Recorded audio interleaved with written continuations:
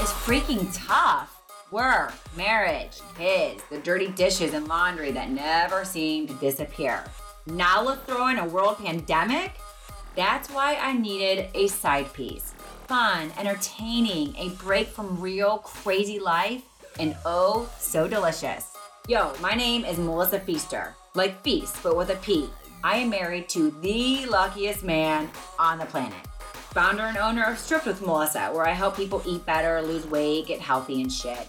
I'm a full-time mom of 2 maniacs under 3. Now, of course, while work and family are my top priority, I am still a full-time Bravoologist. I freaking love all things Bravo. When everything is crazy, pouring a glass or maybe 3 of champagne and putting on one of my many Bravo shows just makes it all seem better. This is my kid-free, stress-free zone. Now, we all know there are many great after shows where we can find our favorite housewife or scroll through some of the most integral members of the interior. I find myself wondering, though, what happened to Camille's psychic friend? What happened to Camille? How many freaking Hermes boxes does Marlo actually have? What's even in them? How much did Jeff Leatham cost?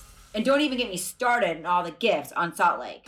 Like many of you, I'm starting a freaking podcast. However, you guys, this might be the most important podcast out there if you have a wondering mind as I do. I'm calling it Side Piece. Because I don't know about you, but for me, it is the same every single day. I just want a side piece. Even the most delicious entree isn't complete without the ultimate side. We have fallen in love with the best friend, hairdresser, chef, nanny, events planner, one of several personal assistants, housekeeper, and spouse that completes our favorite Bravo-leb. You can't have a full Bravo-lebrity without getting a taste of their favorite side piece. So jump in, it's fun, and enjoy your side piece guilt-free. Tune in each week as I source your favorite side characters from our favorite shows. Subscribe, rate, listen, and I know you're gonna enjoy.